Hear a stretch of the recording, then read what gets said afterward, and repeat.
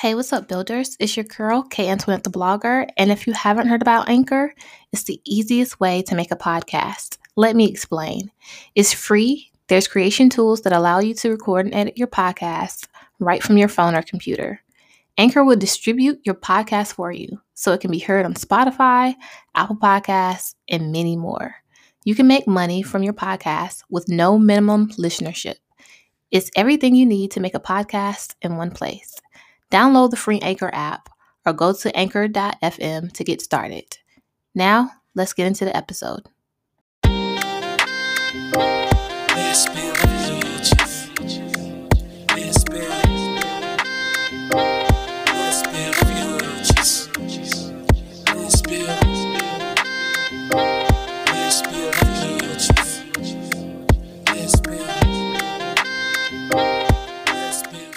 Hey, what's up, builders? It's your girl, K Antoinette the blogger, and you are now listening to the LBF podcast.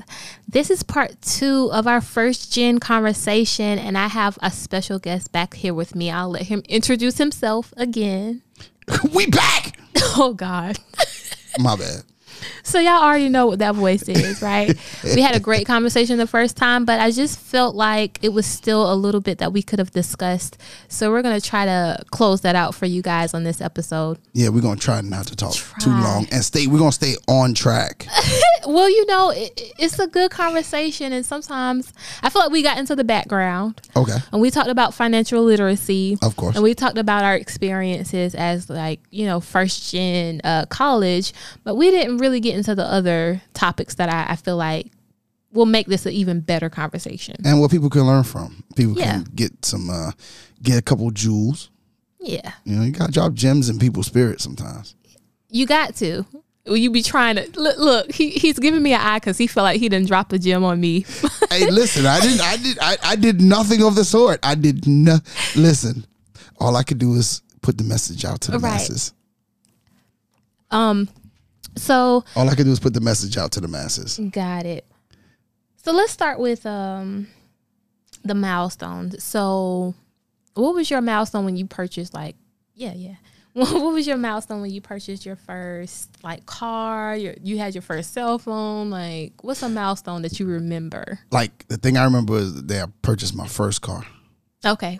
Wait, what year, make, model? Oh, it was 2005 Chevy Impala. Did you have any help with like financing it or anything? It was the first thing I did fully on my own. Mm-hmm. I think that it was in 2000 and it was 2004 Chevy Impala. Oof. I bought it in 2006. It was still new when you got it. Yeah, hey man, payments was like $230 that ain't a bad. month. No, it was not bad. It served me well. How long did you keep it? I drove that thing everywhere. I drove it up until 2011. Okay, that's not bad at all. And then I got me a Tahoe. Mm-hmm. And that payment was about, but yeah, and then it kind of gradually got better. I ended up getting the BMW. You know. But I flex, just a little. But the BMW ended up BMW me out. It kind of was a little tad bit of a lemon, but made a purchase I probably shouldn't have made, but it was a good purchase at the time. Boy, I got that thing out that day now. You felt like you had made it when you. Oh, when you listen. I'm in grad school now. I graduate December 2021. Yeah. You ain't gonna be able to tell me shit. You hear me? Rightfully so. I'm getting me a 2021 BMW something. I don't know what it is. You said 2021. 2021 BMW something. Them payments gonna be 5 something. No. By the time that come, credit gonna be on fleek. What is that? Is that a nigga word? Is that a dude? Like, can a guy say that? It's androgynous.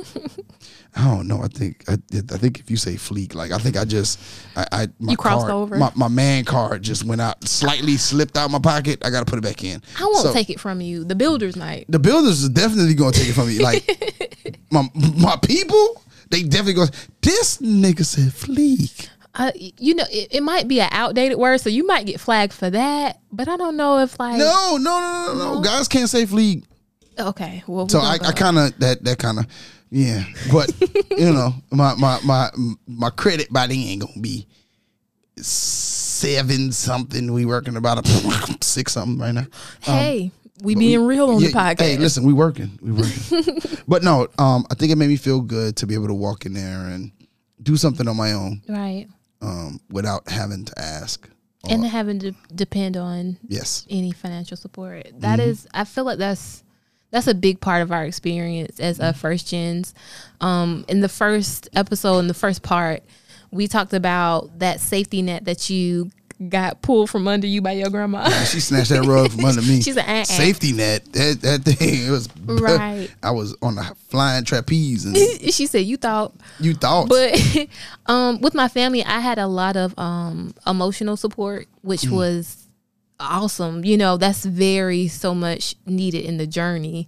But they couldn't provide me with the other parts of the safety net. So when it came to getting my first real cell phone, when it came to getting my first car, which was a lemon, okay? It was a 2000 Chevy Malibu. Oh. It was gold. Gold Malibu? It was gold. Listen, and every time I cranked this car up, I had to pray because sometimes the auto theft system would come on and it wouldn't let me crank up the car. But prayer changes things. It sometimes it didn't. Sometimes I had to sit there until that little light inside it said, thinking it was getting stolen, had stopped blinking, and then I can crank up my car. And so that was my first car. I drove it for probably, I would say, 2 years, and then I got blessed to have an opportunity to go make some money. And now you're driving a Lexus. I am not driving a Lexus. I am driving a Hyundai. Listen, if you see a all white, pearl white Lexus with the pearl white, it is not K Antoinette with the gold with the gold trim. It is K Antoinette, the blogger. If it's me, then my billionaire boyfriend bought me that car because I did not purchase it for myself. Now, my second purchase, because I've only ever had 2 cars, I saved up. I went and I did some very intense work, and I saved up, and I kind of just purchased the car outright, and I took my mom with me, and that was an experience too because she had never seen that done. She had never done that herself, and so it was kind of like a transitional moment where I was kind of stepping out of the role as child and kind of performing in a way where I was also now mentoring a parent, and that's something that I'm talking through with my counselor and having to perform in a parental role as a child. So that was something that made me feel good though. It wasn't a bad experience, but when you realize you don't have those safety nets, it's a different kind of motivation. Mm-hmm. It's like you got fire under your ass because you don't have that, if I fail, it'll be okay. It'll be okay. It's like if I fail, this is it, If I fail, I fail. Right. And then when you get older and when you get a little bit wiser, you realize if I fail, it will still be okay, even if I don't have that extra, support and that safety net. So it's all a journey, and we trying to do the best we can out here. But I just thought that was an important piece of it, and thinking about the milestones you've had in your life as a first generation. I want to encourage everybody to kind of think about those things, even if it's something small. Like when I got my first cell phone, I was already in college. And so that first year of college, and I was going to Francis Marion, shout out to FMU. FMU Patriots. They had landlines in the dorms. And so they did. Yeah. I remember. And I had a landline phone. I did not have a cell phone until my sophomore year. And so when you think about the barriers we have when it comes to being able to have certain things because of financial issues, then you are able to understand the journey a little bit better. So I'm going to transition a little bit, and I want to talk about how we challenge certain things within our journey as first gens. And so the first challenge is, do you feel like you are starting to think differently about like how we eat in our community? To be honest, like being my culture, traditionally growing up, we didn't eat, like, we ate, but it's never in big, like, it may be a lot of food, like, it might be a lot of stuff on the table, but it's not like we're gonna pile our plates up with a lot of stuff. Right. Those of us that are from the West Indies, Trinidad in particular, and then I'm a real big fan of curry goat. Mm-hmm. And there's something called bus up shot. And What's that? Bus up shot is it's like a dough. Okay. That is baked, and then it is shredded. And then you take the dough and you kind of you take the pieces of the dough, and you pick up the curry with it. Oh, that sounds good. Oh, listen. Finger food. Oh my God! You don't need no damn plate, no nothing. You just need the curry goat and the bus up shot. And so although it's a starch, you don't really have a whole bunch of food. Like, you may have a little bit of each thing on your plate. And it's usually a lot of proteins: goat, chicken, shrimp. They have something called in Trinidad we have callaloo, right? And it's like I'm trying to think of, if you creamed out some collards, I think that's the best way. No, creamed out some spinach, and then put some whole blue crab in it. Okay. And then they cook it like that. They just boil it. They just kind of cook it up together, and then you pick out the crab and you eat the crab and the callaloo, and sometimes they put it over white rice or whatever. So it wasn't until I got down to the South here that I really saw the difference eating, and there's nothing wrong with it. I just think that people in the South cook family style. They do. And so we're going to have 4 starches and 10 meats, you know, and probably 1-2 vegetables and some green beans, and they're going to be cooked in meat, and some collard greens going to have some bacon and neck bones. Yeah. So, and there's nothing to that. I just think that if we can, tailor how we eat. Yeah. You'll be able to deal with things. I'm going through sort of like a health issue now. Yeah. Where I drastically lost weight, and they put me on some medication, and then I drastically gained weight. So now they're about to put me on some medication to drastically have me somewhere in between. But they did say, even with that, like, I have to be careful how I eat. Yeah. So I've been being a lot deliberate about how I eat. Right. But I do feel like there's a lot of pressure from society for us to eat a particular way. Yeah.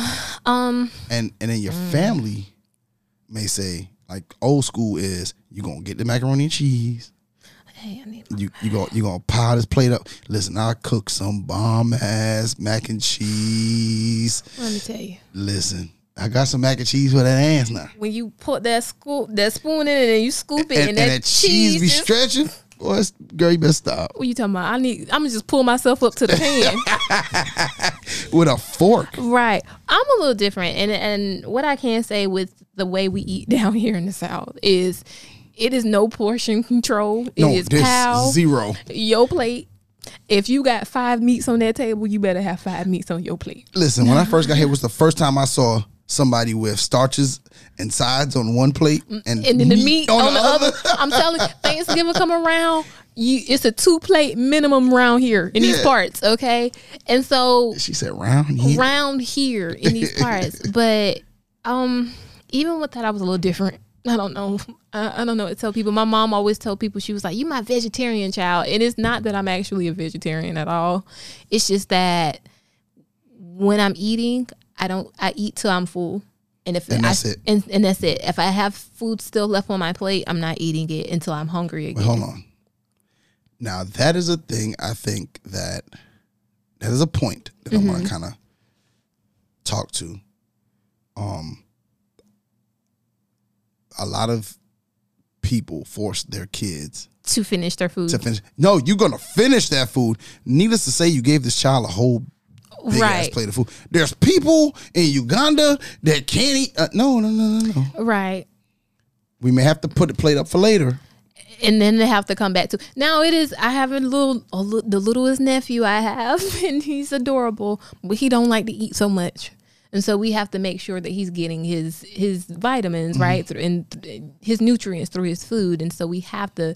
Hey, you need to eat a little bit more of this because you didn't eat this. You like this, and that's great, but you didn't get your protein. You didn't get your starch. You didn't get your vegetables. I think kids kind of go through that phase. Yeah. Like between 4 and like 6 or 7. And that's where he is. They go through that phase of, oh, I don't want that. I want cookies. And that's it. I want this. Right. And it's not that it's so unhealthy, but it's just making sure he has a good balance. He has to have the food. And, you know, I tell my kids make a happy plate. Yeah. You know, and that's kind of been a mantra. Yeah. So. But I was very much that child that I'm sitting at the table and I'm not eating this. You telling me that I have to do this. And if it's something I don't like, I'm not eating it. And so my mom calls me her stubborn child. But needless to say. Not the stubborn child. The stubborn child or the one that challenged, you know, certain things.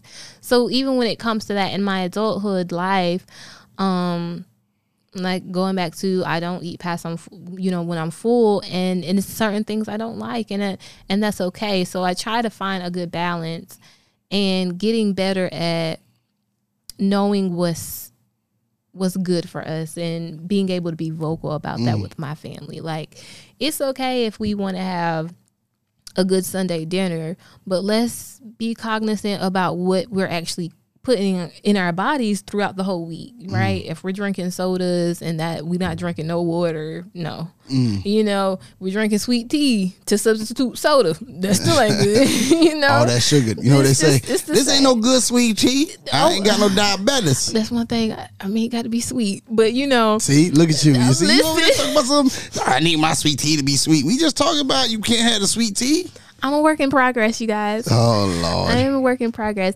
But, I mean, it's challenging those things that have been a norm for so long that we don't even think of it as a problem. And taking that back to our families and saying, hey, let's think about doing things a little bit differently. I just had a conversation with my mom the other day, and she was like, yeah, I really want to stop, drinking sodas. But when you have these norms for so long, they become habits, So do you think that addictions are hard to break?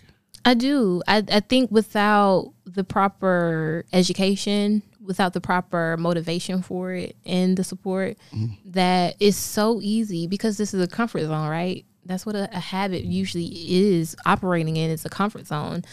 And if you run to sodas when you're stressed, if you run to certain foods when you're stressed and you're emotional, then that's going to be your response. Well, I'm going to be honest. Like I actually have a different opinion of, I think when you get to the point where you just want to make a change, you will. Yeah, this is true. I just think that I think addiction is a thing. Yeah. I do think it's something that has to be worked at, but you have to first make the decision that that's what you want to work towards. And that makes the journey, although as hard as it may be, a lot easier. That's what makes it easier is your willingness to say, hey, look, this shit here, I can't do this. Right. I can't be out here, trying to do what I can for $1 to get whatever I got to get, or I got to stop smoking these cigarettes, or, my doctor told me this, so I got to change how I eat. It's a will. And you just have to impose. You have to impose. That's another cliche, impose your will. But you got to, I hate cliches, but you got to, you really have to take the time to, and we're talking about these first gens. And when you're a first gen, you're usually the first person to, like you said, trailblaze. Like you're the first person to say, yeah, I'm not going to fill my whole plate up. No, I'm not going to have sweet tea. I'm going to have me a bottle of water. Where's the bottle of water at, mama? Right. Let me get that. And it's going to seem odd and it's going to be hard. It's going to be a thing that, I can't do this. But if the end result is, because one of the major things in children today is obesity. And so if we're talking about, hey, we got to combat that, shoot, I have to change how I eat so that my kids won't eat. Yeah, and it has way. to be an agreement, a collective agreement. And I think that's sometimes the hardest thing too. So when my dad got sick before he passed, you know, the family did go through a transition because sodium was out, certain fatty foods were out. And so in order to make sure everybody was on the same page, the diet changed. And now it's gotten hard at it, now that he's passed, to keep maintaining that same level of intentionality when it comes to what we eat. And that's because, like I said, it's that vice, it's that comfort, and getting away from that means you're gonna have to have that motivation to want something different. But if that's your only vice outside of a lot of other things happening in your life, then that means you're gonna have to find some other outlet. Yeah, and a lot of people don't know how to do that because the other portion of this is mental health. Oh, so we're gonna discuss that and the ideals surrounding mental health. First of all, what are your views and what are your experiences when it comes to mental health? My view on mental health is this. Let me say this. I have experience with mental health. Okay. My brother, who's locked up, we talked about him on our last episode. He has a bipolar disorder. Okay. My brother does not take his medication unless he's forced to. And I always say, and through my interactions with him, it made me realize something. There is a major glitch in the matrix when it comes to medication. Do you know what the major weakness is in medication? What is the major weakness in medication? The person has to think they're sick to take it. Yes. You have to want to help. Yeah, like if you don't think you're sick, you're not going to take it. So my brother doesn't think he's sick. Gotcha. So he doesn't take his medication. So he ends up in the hospital. They put him in the ward, in the mental ward. They give him his medication. He comes out fine. He's good for 3 months, but he doesn't think he's sick. So the routine always gets stopped. Yeah, since he doesn't think he's sick. Yeah, it gets stopped. He does whatever, and now he's back in jail, and so the cycle continuously goes because he doesn't think he's sick. And a portion of it is, I think, that in our community, two things are taboo. One is being mentally sick. That it's almost one of the things where families tell you whatever happens in the house stays in the house. Oh, yeah. So nobody outside the house really should know what's going on. Okay? So when that's the case, you don't have any outside help. Or insight. Somebody tell you like, no, this isn't normal. Yeah. And then since what happens in the house stays in the house, we don't seek the one thing that I think our community has an issue with doing. And that is getting treatment. We don't go to doctors. We don't in any form. No, we don't seek. And then on top of that, we don't seek therapy. And the crazy part about it is we're actually not as great as going to like physicians for our physical, but we're better at that than we are with mental health. Oh yeah, no, we're not going to go see a counselor. Oh no, talk to somebody who ain't got nothing to do with what goes on in my house. A marriage counselor? No. Family counselor? No. No. What for? What? What am I? No, I don't want them all in my business. Behavioral counselor, and it's crazy because. Like I said, I've been lucky because I've been exposed to different things, right? And it challenged what my norm was. So I've been getting counsel for the past 3.5 years, on and off. And more recently, I've been more adamant about going every couple of weeks. So I do this because even when I'm good, I still got to work out stuff from my past, right? I still need to figure out different things that I want to manifest in my future and make sure that where I am in my present isn't affecting that future, isn't affecting me and manifesting things in my present that isn't necessarily healthy based on my life experiences and the way I think and operate and things of that nature. And so my main thing has been to push for my family to get mental health, because when it comes to my life experiences, we have had a lot of trauma, and we all suffer from anxiety. So I have been diagnosed with that. Oh. Yeah. For real? Yeah, general and social. Yeah, social anxiety. I do. Couldn't tell by your Instagram. Whoa. God. Oh, whoa. Wait a minute. So it does work on different levels, but it is something that I struggle with, picking up on cues and knowing how to interact in a natural way. Sometimes I get too much in my head with certain things, but it's something that has been normalized in my family to always feel, I don't know if you've ever anxious, right? It's that feeling of anxiety that has been so normalized because of the trauma, because of the different things that we've had to go through, and depression as well. A couple of people in my family have been diagnosed with clinical depression, which is a kind of a generational thing too. Yeah. Thankfully, not there yet. But with that being said, I'm the only one that gets counseling for it. So every time I talk to them, I'm like, hey, have you talked to someone? Have you checked with your insurance company to see what counseling they provide for you? And it's always some kind of pushback, some reluctance, I'm going to get to it. I'm going to promise just when I get this done, once we do this, then I can focus on that. And I'm just like, you realize that this is going to make it easier for you to deal with the day-to-day if you just go ahead. I'm telling you from experience. So in that way, I'm challenging the norm of what it means to operate in our family. Like, this isn't normal. I told my mom that yesterday. Mom, it's not normal for us to feel this way all the time. Yeah. And not do anything about it. It's okay for you to seek help and talk to someone. They are trained for this. This is what they went to school for. Right. Whereas when you call me, I'm not trained for this. But I think that she might feel familiar, and I think that a lot of people within our community feel that their therapy is talking to someone that is not a professional. Right. And I do get that. That they're close to.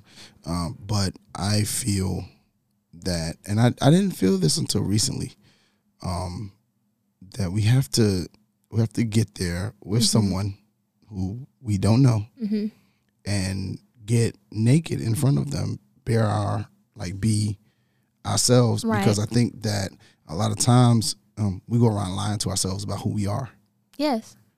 And we're literally telling ourselves a lie every day. And vulnerability is hard. Exactly. To expose yourself to someone else, but also to expose yourself to who you actually are, the good, the bad, the ugly, all that. Yeah. So I go from a place of empathy and understanding the reluctance, but I also say, hey, I can't be your therapist either. Yeah. I'm not equipped for this. This is the reason why I'm in therapy right now. Yeah. And so if you need help, this is where you can find it, and setting that boundary that way. Yeah, I think that you should always seek. I think that there are instances in which you should always seek out some help, especially if you're in unhealthy relationships. That's professional, personal, romantic, the different ones that you may have. I think that you really need to seek out just a licensed professional counselor to talk to and to unload. And usually it's not necessarily what they give you, it's what you give to them, and that's all of the weight that you may have on you so that you can function. I had my counselor tell me, she was like, it's nothing. She was like, you're very insightful. It's nothing that you come in here and tell me that you don't already know. A lot of times you just need a sounding board and somebody to reiterate the steps and the solutions to you in a way that doesn't feel like... give you a little bit of homework. Right. And she does. And I always do my homework because I'm serious about this. But I tell people, you don't have to wait until things are bad to seek counseling. Like, whenever you just still have things that you need to deal with or talk to someone about, don't put that burden, don't let the first people you want to put that burden on be the people that's closest to you. Yeah. Because a lot of times they don't even know how to handle their own. They can't even handle their own shit. They're not equipped for it. There are people who are trained for this. So seek those people. Let those people deal with it. Right. They get paid for that. So what about exercise and fitness? How do we feel about challenging that? I think that exercise is extremely important. I don't necessarily always abide. Right.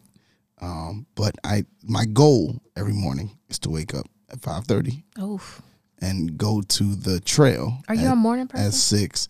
I am a morning person. I'm not a morning person. Like, I'm a get up in the morning, pancakes, eggs. No, not now, because I don't make pancakes, eggs. But like right now, I'm doing like multi-grain toast with a little bit of butter on it. There's nothing wrong with and that. And a hot cup of tea. Like that's me now. But get up in the morning. I try to go to the trail, and do 3 miles. Okay. I attempt to do 3 miles. If I get there at 6, I can do 3 miles. If I get there at 6:30, it's gonna be about 2. But I try to go out there. Today was the first day in about 7 days that I have this week. It was the first day this week that I haven't been. Okay. But I went, and I feel like yesterday I did 3 miles in the morning and 2 miles that afternoon. So you feeling it? I feel like my 2 miles for this morning was already taken. You know what? So as long you as can't do that. As long as I get 2 tomorrow afternoon, I'm good. But I do feel like we go off of our natural whatever, and very few of us get into the exercise routine and regiment. Yeah. And I think that we need to early, because like the older you get, your metabolism isn't going to keep up with you the entire time.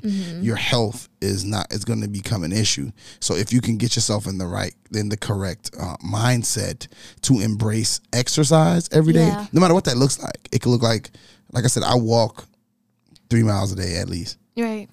And it's a funny thing. Sidebar. Okay. Every day that I walk in the afternoon, there's this dude that runs behind the tank top. He got his phone and some little case on his forearm. Not his forearm, but on his arm. And he runs by every time I walk in the afternoon. He runs by me, turns around, and like kind of is running backwards and goes, "That's right. You do what you can. You do what you can." Wait, says it to me. Are you running slow? You weren't running slower than him. He's just passing you. No, I'm walking. I don't run. Okay, don't run. Got you. And so he's running. So every time he laps me, it's usually once or twice, he'll run by me and turn around backwards. "You got it." He'll be like, "That's right. Do what you can. Do what you can." And I'm like, if this motherfucker don't trip and fall rude. and bust his damn head and leave me the fuck alone. Sir, no one asked you. Yeah, sir. ain't nobody asked you for that. I am doing what I can. If you don't go. But I'm going to tell you what's worse than that. Oh, Lord. So yesterday morning, I get out there. I walk my 2 laps around the trail. So around the trail is a mile. And then it has a track inside the trail. So I did 2 miles on the trail. And then I did 4 laps on the track as a mile. Okay. So in my first lap, I'm walking. I'm getting it. And I see somebody running with a light on them. And I was like, "Oh, shit, that person moving." Because they was like getting it. Like they was running and they was getting it. So they was running. And I said, "Damn, that light moving fast." Like I was like, that person really getting it. So I ain't stressing. I'm walking. Still in my first lap. That person ran off the trail, ran onto the track, and lapped me quick as shit. Ooh. And I was like, they got to be on a bike or something. No, they were fucking running. Oh, no. And fucking Forrest Gump was running. It was a female. So she ran by me. Whoa. And I was like, all right, so let me get this. So she kind of made me pick up my pace. Oh, so you felt some type of way. Yeah, she kind of let me pick up my pace. And she hit me another time. Bam. Now, mind you, she has lapped me twice. And I have yet to make 1 lap around this goddamn track. Yeah, that's 2. That's 2. So I was like, boom. So now I'm really getting it. So then I make it around the track. Here she come again. Wham! I was like, she was practicing for something. So now the last time she went to pass me, but tripper. You couldn't tell me I wasn't in every lane. Every time I saw her come around, I was like, okay, I'm gonna slide over here. She's trying to get around me, slide up this lane. You ain't no car. You was trying to block her. I was trying to block her ass in. Because I can't have her lap me 4 times. This ain't NASCAR, sir. Oh, man, shit. I was trying to stay so she couldn't get by me. But, and needless to say, it was a person I work with. So when I got to work, she was like, "Hey, coach." I was like, "Hey, I ain't talking to you this morning." She was like, "What?" I said, you ran by me and you ran by me. Like, I saw you. Right. Like, you looked at me and you know it was me. She's like, "Oh, that was you?" She said I was going too fast. I couldn't tell. Yeah, you know what I'm saying? Like the Flash, man. Get your ass. But, All of that should have kept me in the house yesterday afternoon, but I went out and I still walked yesterday afternoon. And I think that exercising is difficult, but you have to put yourself in the frame of mind that one of these days, gotta have to do it. This thing is going to slow down on me. Mm-hmm. And if I could just get myself in the habit of really doing it, it'll be an easy thing to keep doing. Right. As somebody who I use my physical body a lot for my job, so it is even hard for me, to continuously do exercise outside of what I'm used to doing. Yeah. So one of the things that I've done to kind of help my mental health portion of it and my physical health portion of it is I get up at 7 and I go for either a bike ride or I go for a walk. You got a bike? Yeah, I have a bike. How many miles you do on the bike in the morning? Now, my bike, because the miles go by like that. Yeah, so I do at least a minimum of 4. So I was about to do like 10. No. You got to do 10. First of all, five to this the is a leisure 5 activity. 5 to the destination, 5 back.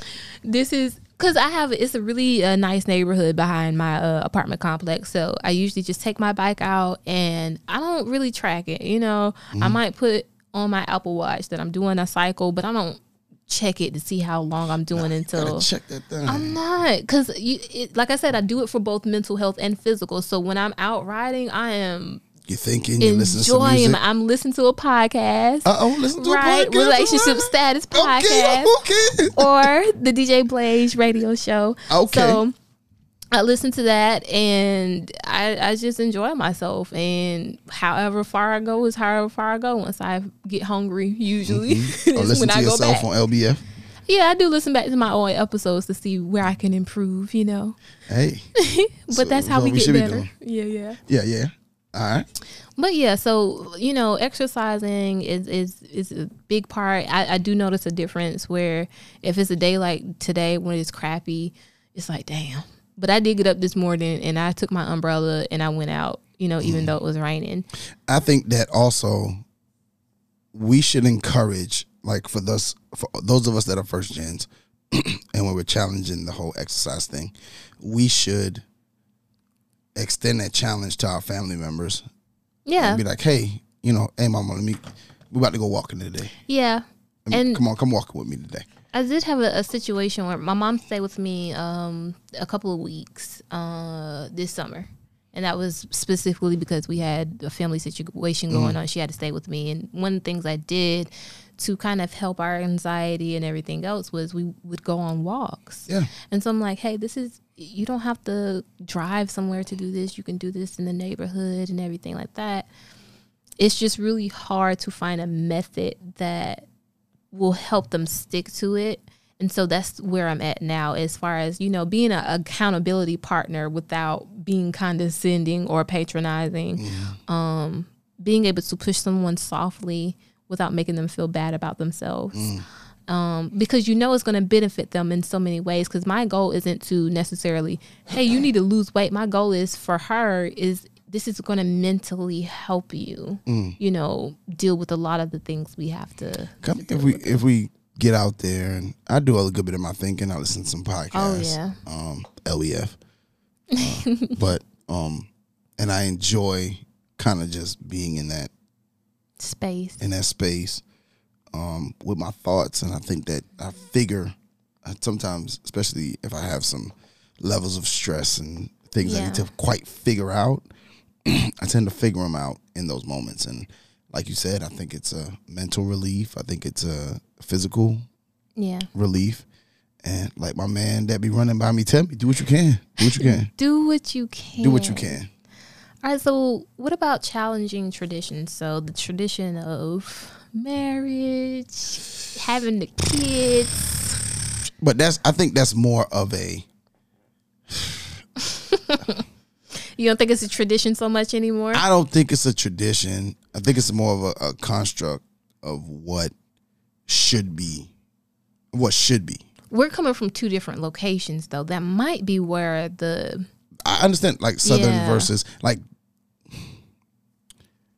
every time I hear me pause, I'm trying not to say what I want to say. Say what you. Why are you not saying? Why aren't you speaking your mind, black man? Hey, hold on now. That I am.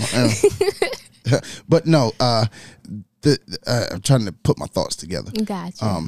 The thing that I feel about that is happiness is key. Mm-hmm. And I believe that if people put their happiness in a place where, hey, look, these are the things that I need for me to be happy for me. Mm-hmm. And I mean, me and you had a conversation off air, and we had several conversations off air. We can't bring up all of them. So, ma'am. I'm back. Okay, as long as you're back, because some things I said that we can't be said on there. Oh, Lord. All right. But no, seriously speaking, I think people sometimes, when it comes to marriage, are either, this is what mom and dad did, and this is what I should do because this is what my family does. So that's one thing. Then there's this is what happened, but my dad, I remember what's the show, Insecure, where the girl, I don't remember her name, she found out that her Molly found out her dad cheated on her mom. Right. But she thought her mom and dad had this perfect relationship, perfect marriage. No. But she found out that a long time ago, her mom forgave him. Mm-hmm. She couldn't deal with that. Like, she had a tough time dealing with the imperfection of it. With the imperfection of it. And I think that kind of affected her relationships with other people. Because if something that she saw to be so perfect became imperfect. When your parents become human. When they become human. And I think a lot of people go out there with these misconstrued notions of what love is and what it should be, and why do I get married? I don't want to have kids. I don't want to have a baby daddy. I don't want to have a baby mama. My parents said this is the type of person that I should be with. I remember I'm a teacher, and one of the books we do is Their Eyes Are Watching God, which is my favorite book, by the way. And it's the story of a woman journey to finding herself, and a lot of people miss that point. I'm like, she found herself. No, like, she found herself. She found people along the way. When not Killix, not Joe Killix. When Jody died. When Jody died. Sweet Cake. No, Tea Cake is who married her after Jody died. Wait, okay. Jody was the mayor. Jody was the mayor. He was the mayor. Okay, got you. Okay, so I'm there. Jody had stripped her of whatever she had left. Yeah. Her grandmother raised her. Mm-hmm. Her grandmother was raped by a white man. Mm-hmm. By her slave, because she was a slave. She was raped by her owner. Had her mother. Her mother was raped by her teacher and had her. Mom left, was raised by grandma. Grandma, seeing all of this, said, hey, you need to find a man. That old man. And she ended up with Logan Killix. And Logan had, because she told her, marry for status. Mm-hmm. Yeah, acres of land. He got acres of land and a donkey. Y'all, if y'all are lost right now, honestly, if you have not read Zora Neale Hurston and Their Eyes Were Watching God, I don't know what you've been doing. With your life. But it's such a good book, whether you are a woman, especially if you're a woman, but even if you're a man, it's just... Oh, because it isn't until Jody dies, because Jody made her tie her hair up. Mm-hmm. When he dies, she takes she takes that hair tie off, and she becomes a different version of herself. And she sees herself for the first time. And I think that many people they tie their hair up for people, and they leave it up. They don't ever take it off. They never take it off. I love this metaphor. And see themselves for who they are. And the funniest thing about that was she went ahead, and after she revealed herself to herself, when she saw herself for the first time, she put it back up and put it on her face. She did. Because she said, initially, because she was actually happy that he died. Of course, she was free. That man was beating her ass. For a woman in that day and time, she was free. I know we getting off. Oh, I'm sorry. But to go back to the marriage thing, so many people are put into that, and so they feel as though this is what I'm supposed to do. Right. And for her life, all of her, like what her grandma told her to do, that's what Logan Killix made her do. Right. That's what Jody made her do. Mm-hmm. And when she finally found herself, TK came along. And he allowed her to be herself. He allowed her to be her. Aside from that part where he slapped the shit out of her. Well, he had to, I took the book for what it was, for the time when it was. But I understood what it was saying with it. Yeah, but anyway, to get back on track, I think people kind of get lost. People lose themselves in their relationships. They lose themselves in their marriage. If they ever had themselves. And those are the people that do not have themselves. Because you didn't establish your identity. I feel like once you establish who you are, rarely will you have a situation where you're coming in and you're letting someone else define you. One of the things that I've realized is people are really great at performing love without feeling love. That's what we do. That's what we do. That's why I'm able to get you in the bed. It is what it is because like I'm gonna perform this to get that. When do we become better at this? Because what at the core of it, the performance is surface. It's a surface level thing, right? You can perform in this way, but if you do not feel this way, if you're not really core connected to this thing, then it's not going to work. At all. Like, not even come close to it. No. It's not even going to come close to it. And I think that you have to make sure that you stand on your own, too.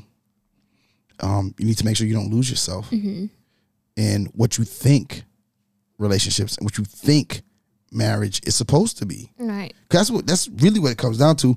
This is what people think things are supposed to be. Right. And it's the expectation of this is what I'm supposed to do. And like I said before in the part one was, I'm the only one right now that's never been married, never had kids in my immediate family, raised in a tribe of women. And so when it comes down to how that looks to someone else, it might look like, oh, she's, what's wrong with her? She's not had a husband. For people who are older in my family. Well, I mean, but I don't care about that so much. I don't. Because I've become comfortable with the idea that my path doesn't have to look like yours. If this was important for you to have, then I'm okay with you. I'm happy for you having that, right? But I've seen the results of some of these paths, and I've chose a different one for myself. And I want love to not be performed for me. I want it to be felt for me. And that means I will wait. That means marriage might not be on the table with some stuff. That means I want to hold off as long as possible with having children. And so that's okay because I have other goals and other accomplishments that you want to reach. I want to reach. Yeah. So challenging that stuff and having my mom, she doesn't judge it. She's really supportive. As long as my dukes don't judge you, you good. Yeah, she's really good at that. She's supportive and very much about me being my own kind of person. But I just know that inadvertently, me choosing a different path, sometimes it can feel like you're rejecting the path the family took. Does that ever? Yeah, it feels it's uncomfortable. Yeah. And it makes you feel uncomfortable. It makes them feel uncomfortable. Right. Because to some, your success is a slap in their face. Yeah. What you've decided to do to break the mold is a slap in their face. It's like, we wasn't good enough. For Yeah. And I hate going to literature. No, you're fine. But there's a short story by Alice Walker. Okay. Called Everyday Use. I've read that one. Yeah. And in it, Dee is the daughter that goes off to college. Yeah. And she meets this guy who's heavily into African folklore, and he's really into his roots. And his her sister and her mom still stayed in the same old country town. And Dee comes home and she wants this quilt. that has been passed down from generation to generation. But D wants the quilt to hang it on the wall. Because she understands the importance of it a little bit. No, because she wants to show it off. Got it. Okay. Wait, it's been a minute. Yeah. You're good. You're good. Because that's the misconception people take. They always say, "Hey, D knows the importance, so she wants to put it on the wall." When mom is like, "This is a different." Okay, I got it. This is the use of it. The thing of this quilt. The premise behind this quilt is to use it. Yes. It's to make use of it every day. To warm you. Like it's warm generations. And her other daughter was going to do that. So when you look at it, you can kind of see the two dynamics between both. Mm-hmm. And I think that we mess things up. Right. A lot of the time. So as far as first gens as feeling entitled. I think that we sometimes have our nose in the air. Get a little arrogant sometimes. I'm better than you. Have you felt as though you've gotten to a point where you got a little arrogant? No, because there's a lot of people that will slap me down where I stand. No, I just feel like some people, because it ain't me. Mm-hmm. I'm gonna be honest. Like I know that I've achieved more than a good portion of the people in my family, mm-hmm. and so I try to keep that in a place. In perspective. And in perspective, because at the end of the day, if it wasn't for the lessons that I learned through the bad decisions that I made, oh yeah, I wouldn't be here. And those lessons were taught through the people in my family. Yeah. So for me, it's not so much arrogance, but it was like the anger, mm-hmm. A little bit entitlement too, because I was like, why wasn't this stuff easier for me? You know, I'd done all this X, Y, and Z that I was supposed to do because I got in a very bad place. So I was 25, going through a quarter life crisis, which is actually a thing. That is not a thing. It is a thing. I had graduated college, mm-hmm. had already done all the career path things, and I had to move back home. And I realized I didn't have the mentorship and guidance and stuff. And so I've talked about this before, and that's how LBF kind of became a thing. But it was a lot of anger. Like, why wasn't this path made easier for me by the people that were supposed to be in charge of me, which were my parents?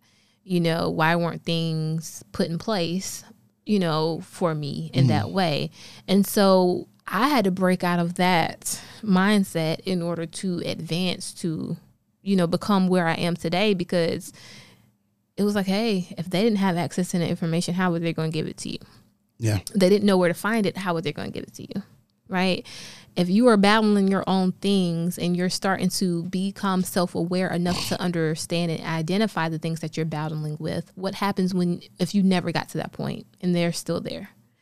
So it had to come with a lot of empathy and a lot of understanding for me to kind of progress and be gracious when it came to the things I didn't have and the opportunities I didn't have because of my family life. So I do think first gens battle a lot with the mental part of it, and it can go either way. You can become arrogant, or you can become angry, or you can become understanding and go on with your life. Get the hell on. Right, because what you gonna change with being either arrogant or angry? Nothing. Not a goddamn Because I'm not listening to nobody arrogant. I tell you that now. All right, so religion. Why did you roll your eyes? I didn't roll my eyes. I'm turning this way. You didn't see anything. He rolled his eyes a little bit. I did not. I'm looking at the screen. So what are your thoughts when it comes to organized religion? Or how have you challenged religion? I have challenged my grandmother was church 6 days a week. Oh yeah. My aunt, which is my father's sister, she is a preacher. Okay. And minister preacher in Augusta, Georgia. Okay. And my mom goes to church every Sunday, and I don't. My thing has become, I've had the opportunity to experience a lot of different religions. You are watching your words right now. No, I have experienced a lot of different religions. When I was born Muslim. That's my name, Yusuf. Right. When my dad and my mom split, we left the Muslim faith. And we started to go to church with my grandmother, who was Baptist at the time. Got it. She changed from Baptist to Catholic, so then we started going to the Catholic church. Oh, that was a big jump. Yeah. So then I went to live with my mom in Jersey, and they had these white guys who came into the hood and kind of got us to come to these little church Bible studies. And then we started going to church there. Got our mom and all of them to go to church there because they were starting a church in our city. So we started going to church there. Right. I'll tell you a little bit off air, some things, but we started going to church there. Some things happened, and I was like, oh, but Lord. anyway, so we started to go to church there, and they were Protestant. So Okay. Protestant. So you didn't had Baptist, Catholic, Protestant, Oh, I ain't done. Muslim. Before that, we lived in Trinidad. Okay. When I lived in Trinidad, for 2 years, I was 11. Came back when I was 13. I was Anglican. Okay. And Anglican is like a black version of African American version of. I wouldn't say African American because it's in Trinidad, but it's the black version of Catholic. Right. Okay. So then came back here was Protestant. Okay. Then So you just confused. yeah, shit. Who the hell you telling? So then ended up coming here to South Carolina. Oh, we Baptist all the way. Went to Allen University. It's AME. But I said RAME. Yes. That was the other so one. I went to AME. Then I ended up with a Jehovah's Witness. So although I never embraced it, I had to learn the stuff. So I had to do the Jehovah's Witness Bible studies. Right. And then after that, I went to, I was in, where my job before where I'm at now, there was what's it called? Holiness Church. Yeah. Gotcha. So I went there because my assistant coach his father was the bishop. Mm-hmm. So they invited me. So I went. And Holiness, they be falling out and stuff. That was a little bit too much for me. But It's a lot of energy in here. yeah, it's a lot of energy in here, and they just be falling out. I was questioning, well, why the same people keep falling out? But anyway, so I was kind of like, with all of that, I've read a lot. I have been into a lot of Bibles and Qurans and this, that, and the third. I've listened to a lot of sermons and messages. And what I've come up with is unique. I don't know if it's unique because somebody else has probably thought it. I'm pretty certain because I'm not the smartest guy on the planet, although I like to think I am. You heard it here first. Yeah, you heard it for her. Shit, I'm a man. But in all seriousness, my philosophy on religion is this. I believe that a higher power gave us the ability to make choice. Right. And if you read all of these books, all of the interpretation of the books, they all have the same message. Everything at its core is the same message. I believe that these different things, with the exception of the off-brand shit that is just crazy. Like Scientology. Like just crazy stuff, like drink the Kool-Aid, like all of that. I just think everything was placed here strategically to get people to buy into some form of having a moral compass. Okay. And so you feel like it's orchestrated by a higher power. This is Okay. just my thoughts on it. And so me personally, I don't go to a building for church. I personally don't believe in going. Okay. So in the morning, I'll wake up and I read a little scripture out of the Bible. I'll meditate on it. I'll write down some notes in my journal. I got to delete that. Please delete that. I do not have a journal. You heard it here first. Again, he has a journal. But and then I kind of map out my day, do my to-do list and all that stuff right there. So you kind of make your own structure, which I feel like religion is that in its own your sense. own.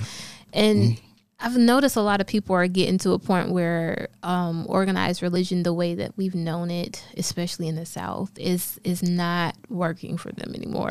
So you do have the extreme forms where it's just like, I'm going to Bible study, I'm going to Sunday school, I'm being church till 5, and hey, if that's the if that's the way you get God, then that's the way you get God. I have, my mom has had a church. She has a church. And before COVID hit, I was going every Sunday. Okay. And it was a holiness church, great scriptures. Every time I went in there, the sermon hit all the points I needed to hit. But I'm also very spiritual too. For me, that means that I'm okay if I don't have to go to a building, as long as I can talk. If I'm feeling isolated in some way, I can talk to my God. I can talk to someone else about God and get something from their wisdom as well. Or I can meditate and get that and pass through me. And so for a lot of older family members, they don't understand that. They don't understand that method of religion, because it's not so much religion, it is spirituality, which is for them, the word itself seems like it has no place. Oh, definitely. In their life, because it's been demonized throughout, the world and decades. Because what is spirituality? You saying you summoning stuff, and what you doing? And that's what it is. You burning sage, what? You charging your crystals. Okay, under the full moon every time. Okay. Every time. But you be charging your crystals? I do charge my crystals. I got some crystals in the box. I don't know what they do. You don't. I don't know what they do. That's why you research them. No. And it's not so much. We had somebody come on Relationship Status, and they did it. And they did, and they showed us what they do. And I got a whole card and everything. And and you don't do nothing with them.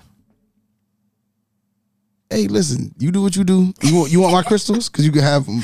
I feel like, because people get into whether we believe it or not, I believe things have power when you think they have power. When whatever you give it to. Right, because I am a ball of energy, and I feel like energy is one of those things that is... That you are. Universal. That's universal. And so if I give power to something, then it has power. And a lot of times for me, when I do certain things like smudging, which is burning sage or whatever. What is smudging? Oh, that's burning sage. Yeah, it is just it's a religion, right? It's a routine. I have some sage in there. You have all of it, and you don't do nothing. I got sage. We don't have to look at these crystals and stuff. But I got holy water. I got holy water too. No. Well, Florida, not holy water. Florida water. I don't want no Florida. I got holy water. It's got Florida water. That's what she brought me. She brought us the Florida water. What Florida water supposed to do? Hey, listen, my grandma used to put it and put the cross on my forehead before I left the house. That's all I know. That was with the pearl oil. No. I got that with the pearl oil. Oh, you got that with that? Yeah, no, and sometimes I still, I'll mark my door and everything with it, my bed. I know where I ain't going. You know what? You're probably busting in flames right at the door. Hey, listen, you love country out here. Hey. Okay, so do you feel like that is an important space in your life, or you just moved away from the organized part of it so much that you've created your own? I think I wouldn't say I've created my own lane or whatever, okay. But what has happened is I started to see the hypocriticalness of a lot of organized religion. And some people get into the whole, well, that's just the wrong church. This is the wrong church. Man, okay. I've been to 1,000 churches. Yeah, I've been to 1,000 churches, and they all pretty much say the same thing. I remember I went to a church and my grandmother was still alive, and I went to this church in Charlotte. I got invited to this church in Charlotte. And they were a church that believed in sowing tithes. So it was like at the beginning of the year. And And the sowing your seeds, so your first your fruits. Seed. There you go. First fruits. First fruits and all of that. Mm-hmm. And he was like, the more money you give, the more you get back. And I was like, Oh, you out here hustling. Okay, I see you. Lord. I try not to, because you saw the judgment. He was like, yes, our sister such and such gave this much and she got that, but brother such and such, he put all in and he got, you could talk to him and see what you got back. I've been to a church like that, and that's one of the main reasons my mom switched churches. And I can say that the church we went to, they do encourage you to give back. Which I don't have any problem with it. I don't think that everybody's pushing the pedals. When it comes to churches, though, one thing that people don't fully realize is it's made of people. It is. It's made of people. And so I'm just like, I don't care where you go. It's going to be imperfect. You have to know what you're going for. Yep. What you're looking to get out of it. What you're willing to give. I'm going to tell you a funny story. So before my aunt became a pastor, a preacher, a minister, at this point, whatever she is. Oh, Lord. I love her to death. Okay. My auntie. Get her title right. Yeah, I'm trying to get it right, but I don't want to miss nothing. So I kind of. Auntie, minister, pastor. Auntie, minister, pastor. Reverend Bishop. Deacon. Episcopal. So did you just snort? You just snorted. I think this is the first time I snorted up here. Oh, my God. Okay. I'm so sorry. Okay. It's all right. It's all right. So anyway, she's early on. She hasn't gone through whatever she went through to get to her point, and my grandmother's alive, and so my grandmother is helping her with her bills. Okay. And so she calls my aunt always gave whatever the tithes is supposed to be, whatever the percentage. I don't never really know. Like 10%. Whatever the percentage is, my aunt gives that no matter what. Right. No matter what her checks say, no matter what she owed the people. That's what she's doing. That's what she's doing.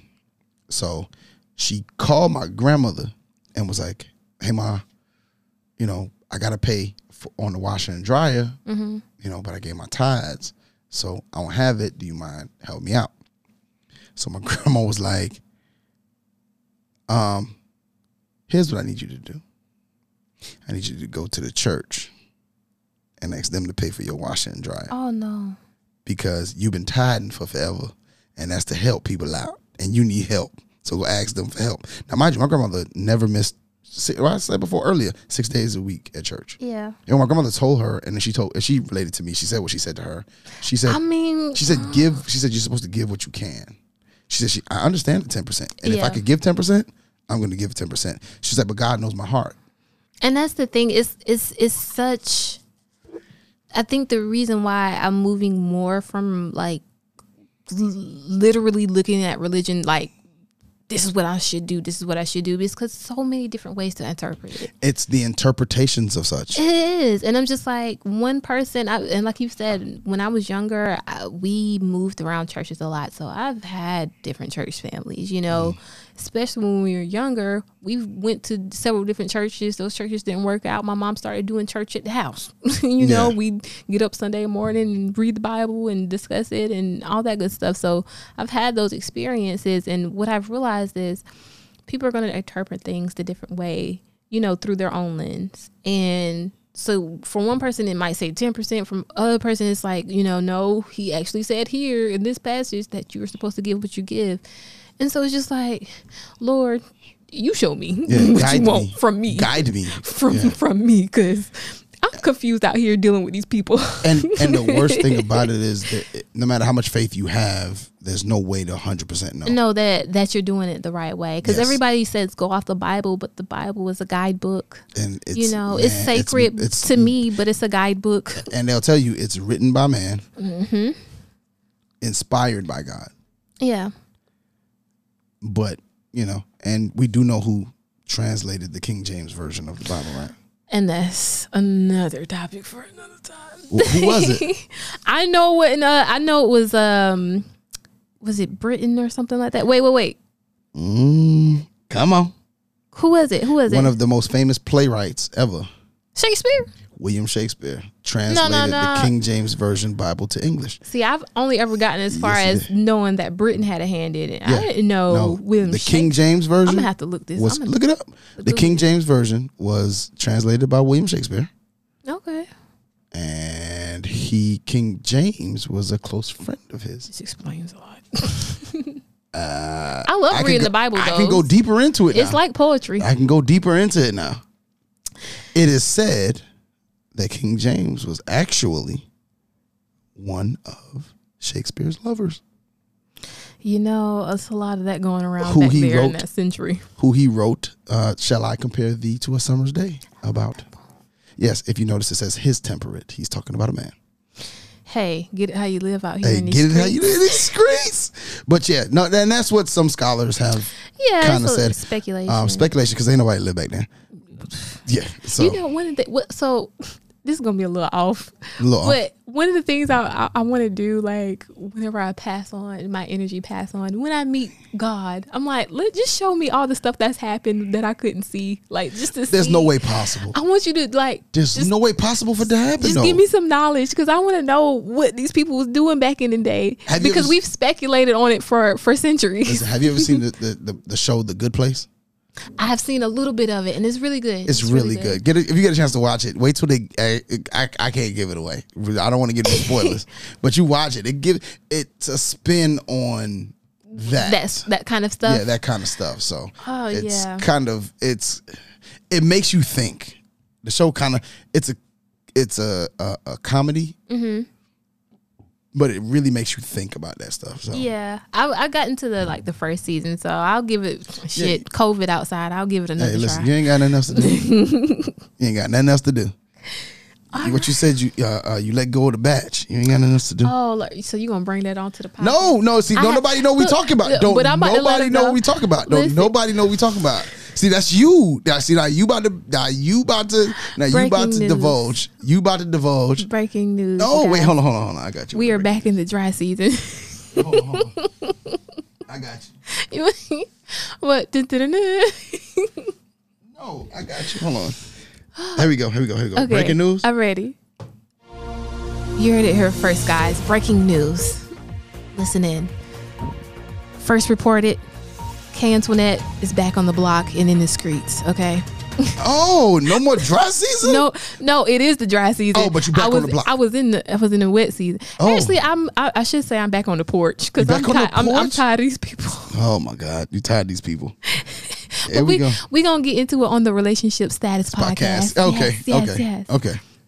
So, anything else you want to add to this conversation? I feel like part 2 was a little bit better than part 1. You think it was better? Yeah. I mean, I love part 1. Don't get me wrong, but I feel like it's me. Like, my energy is different. You think it was the Henny and I think it was the wine. The wine might have had a part in there, because I wasn't drinking on the first one. No. I still had a full cup over here, but I have 2 glasses in right now. So.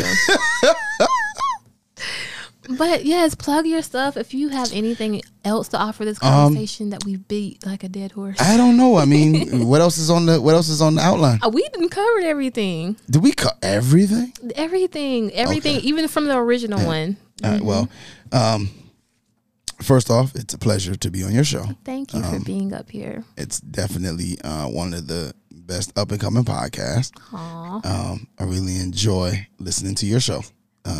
Always some dope content by a dope person that I enjoy. I have enjoyed getting to know over the past week. I've really enjoyed being on your show. I enjoyed having you. This has been a great conversation. Oh man, listen, it's hard to find good people, and it's hard to find good people to have good conversation with. But when you're as awesome as I am, oh God.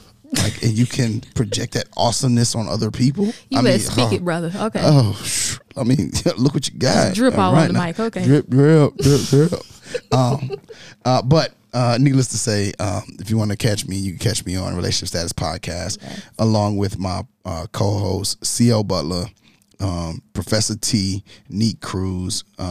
We cover everything from Hay to Bay, and you catch us every Monday and Wednesday. Make sure to go follow us on Facebook at the Relationship Status Podcast, on Instagram at RELSTAT Podcast, and Twitter RELSTAT Podcast. If you want to follow me, you go ahead and follow me at Yosh in the building, and you can also holler at us, holler at Crux Media Group if you're interested in podcasting and anything that you want to do. Holler at Crux Media Group at cruxmediagroup1@gmail.com, and check out DJ Blaze Radio Show. Yes. My man Be Easy, Amy's 22 cents, my dog, my G.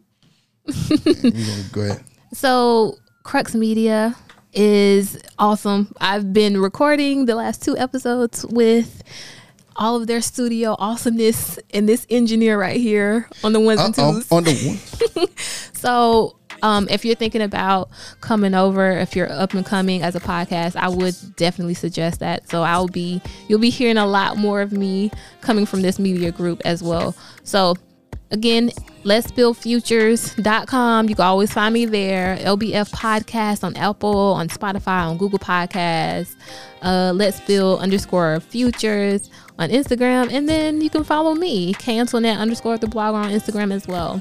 Don't worry that I will be plugging into my social media, the Relationship Status Podcast, and I will be plugging Yosef.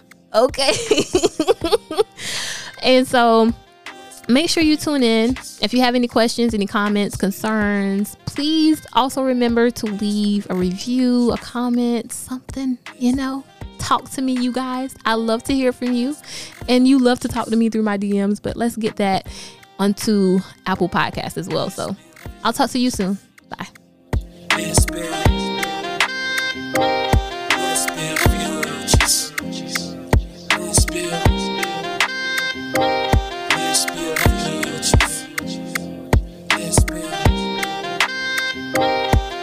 build